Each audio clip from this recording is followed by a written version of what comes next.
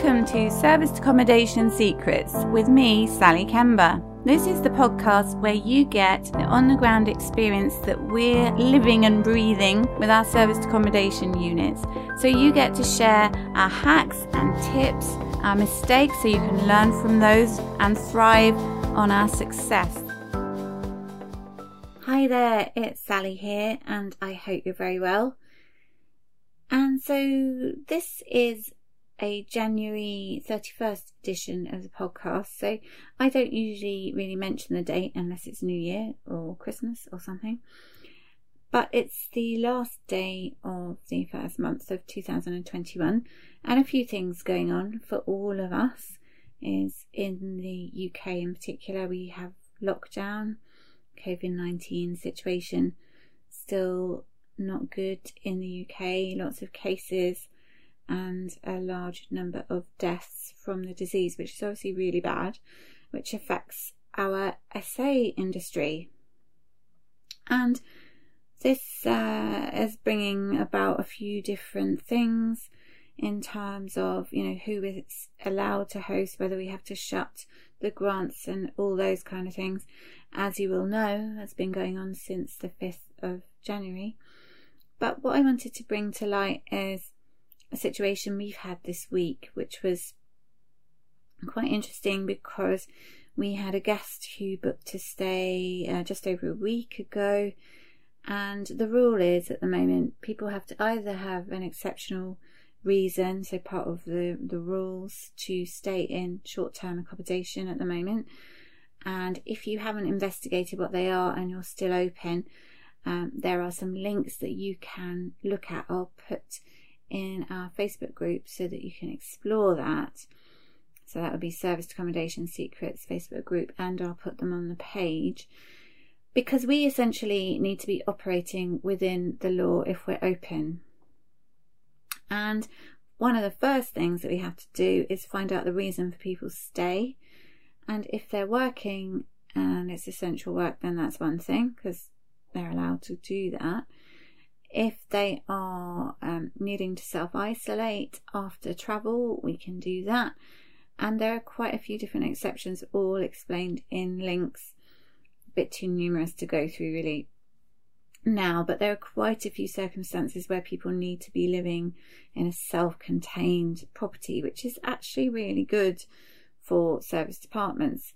And, serviced accommodation houses, if you've got some small ones, you could have a single person or maybe a household in there who are in their own bubble. And really important thing to do then is to find out A, that they're allowed to stay, and B, if they are allowed to stay, how long they must stay for. So key thing is for us to be operating within the law. Now, we can't enforce what people do and don't do, but we have a duty of care to make sure people are doing the right thing, and so that they're getting tested if they need to have tests, and after the test they don't just go home, and they're self-isolating for the correct period, and we're giving them the opportunity to do that, and any support they need while they're self-isolating. If they had a positive test, we have to be able to help them to sort out logistics with that and know the links or phone numbers that they can get support through.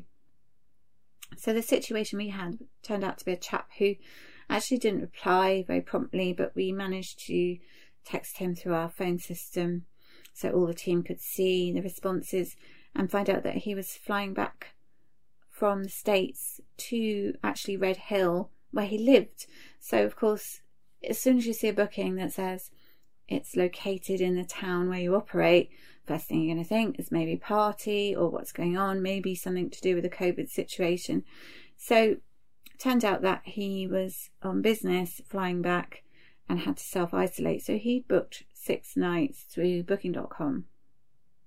Now, that's all very well, but it wasn't long enough. So we had to just double check all the links, and in a template that we've got created in order to send out to guests in these circumstances, the link is in there, and it's basically what to do when you return to England. How long do I have to self-isolate for? And so it's quite self-explanatory. So I had to explain to the guest that they had to extend their booking by 4 nights, which we were able to do directly, which was quite handy. So we could add that booking onto the end of a booking.com stay. So a couple of benefits to that is we contact the guests and get their own details, and that's partly through our guest registration and partly through communicating with the guest to find out what the situation was. And actually, this guest, he had landed in Gatwick, because that's quite near us, Gatwick Airport, 15 minutes down the road, and hadn't actually really read the communications we'd sent through, because he'd obviously been busy and there were rules about being tested within the 3 days before he left.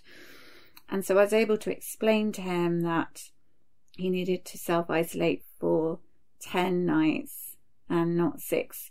So day 1 of a 10-day isolation started the day after he arrived.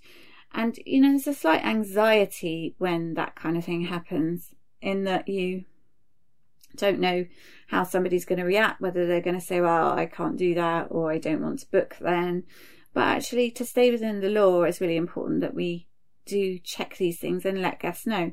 Now, as it turned out, he had a business, and that's why he was in the States, and he was happy to, you know, do the right thing and extend his booking. We also organised his virtual deposit, his guest registration, and the extra payment, all while he was in his car outside the property. And we had a good chat about it and a bit of banter. And now that he's been staying, he's really happy. He kind of said, well, I've sort of moved in, and his test was negative, so that's all really good. And he said, actually, I really like to book some of my business colleagues in when we're, you know, needing to have them stay. So employees, in fact, when they need to come and stay.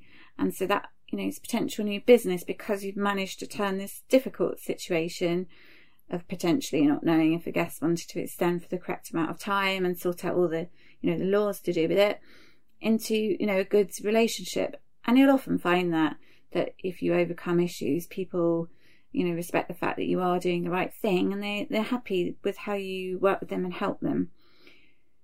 So that's one good thing. You know, if you show that you've got the correct information, or if you don't know the actual rules, you can easily look them up with the links. As I say, I'll share the link, because there is a lot of information and it's sometimes quite hard to find it on the government sites.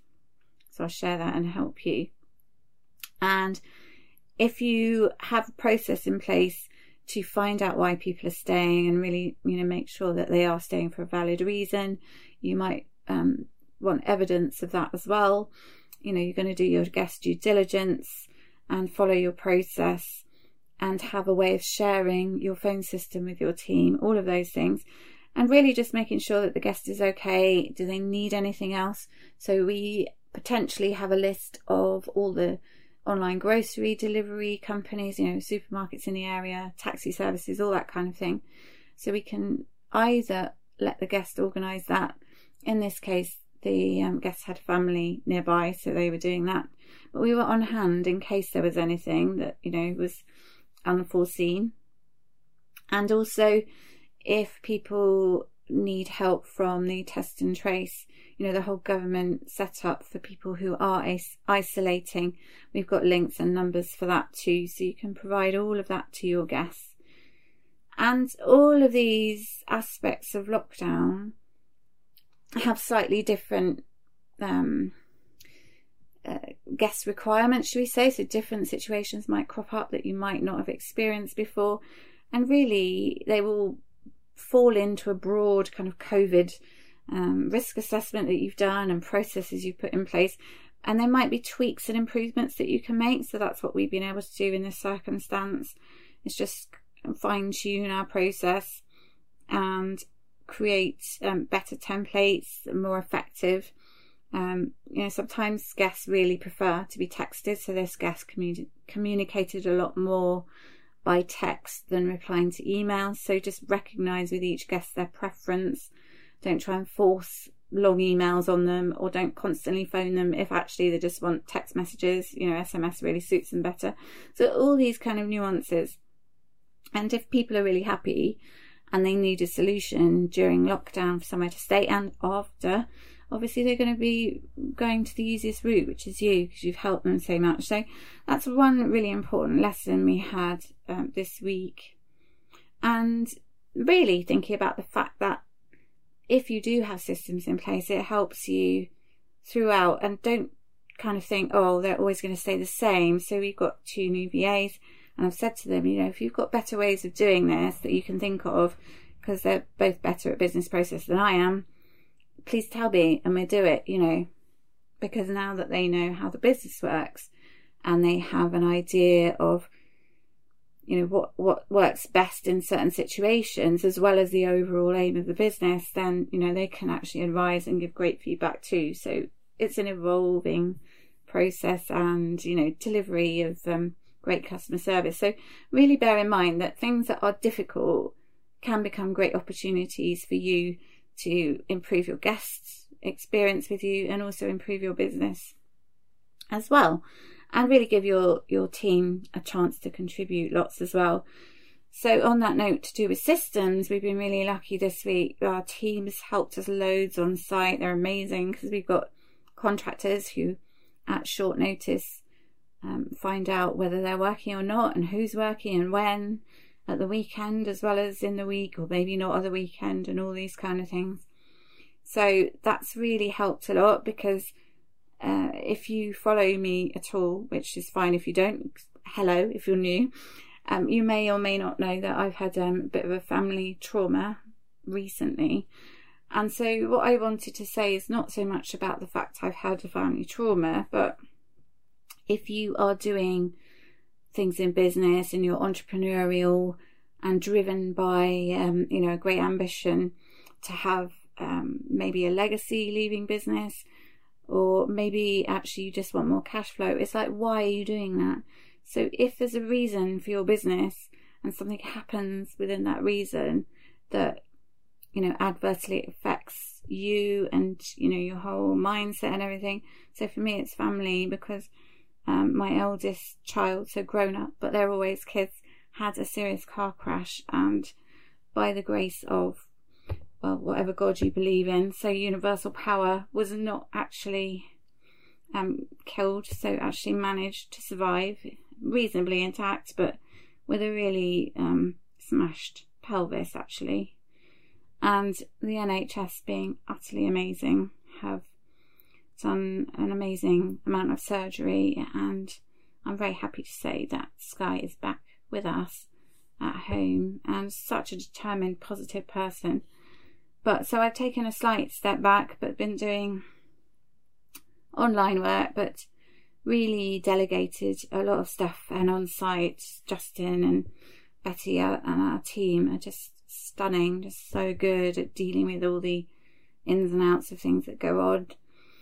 And I've still been working with my mentees, so we missed 2 sessions, but actually sort of sharing what's happening, because the business is still going, and really grateful to colleagues actually in our community who've offered to help me with phone calls and just generally working. But I've been really lucky, because I haven't had to do as much in the day-to-day because of our systems. So I've been doing a bit more of the training aspect and getting back into that, but it's really great to be able to contribute to my mentees, and they're getting on really well. And one of them's got 2 VAs now and great systems, and it's really exciting.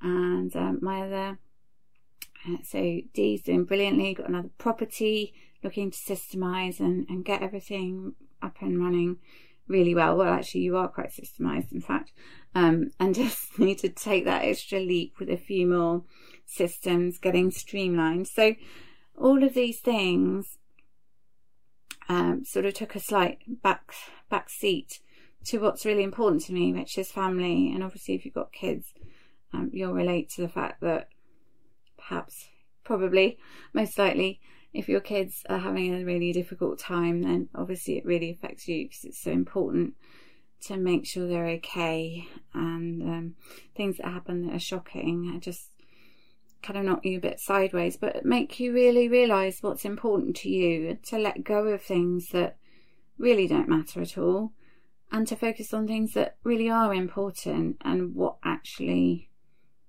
you you actually value in life, what has meaning to you, and of course the people that you love and are part of your whole family unit. You're really going to be pushing forward to make sure they're okay.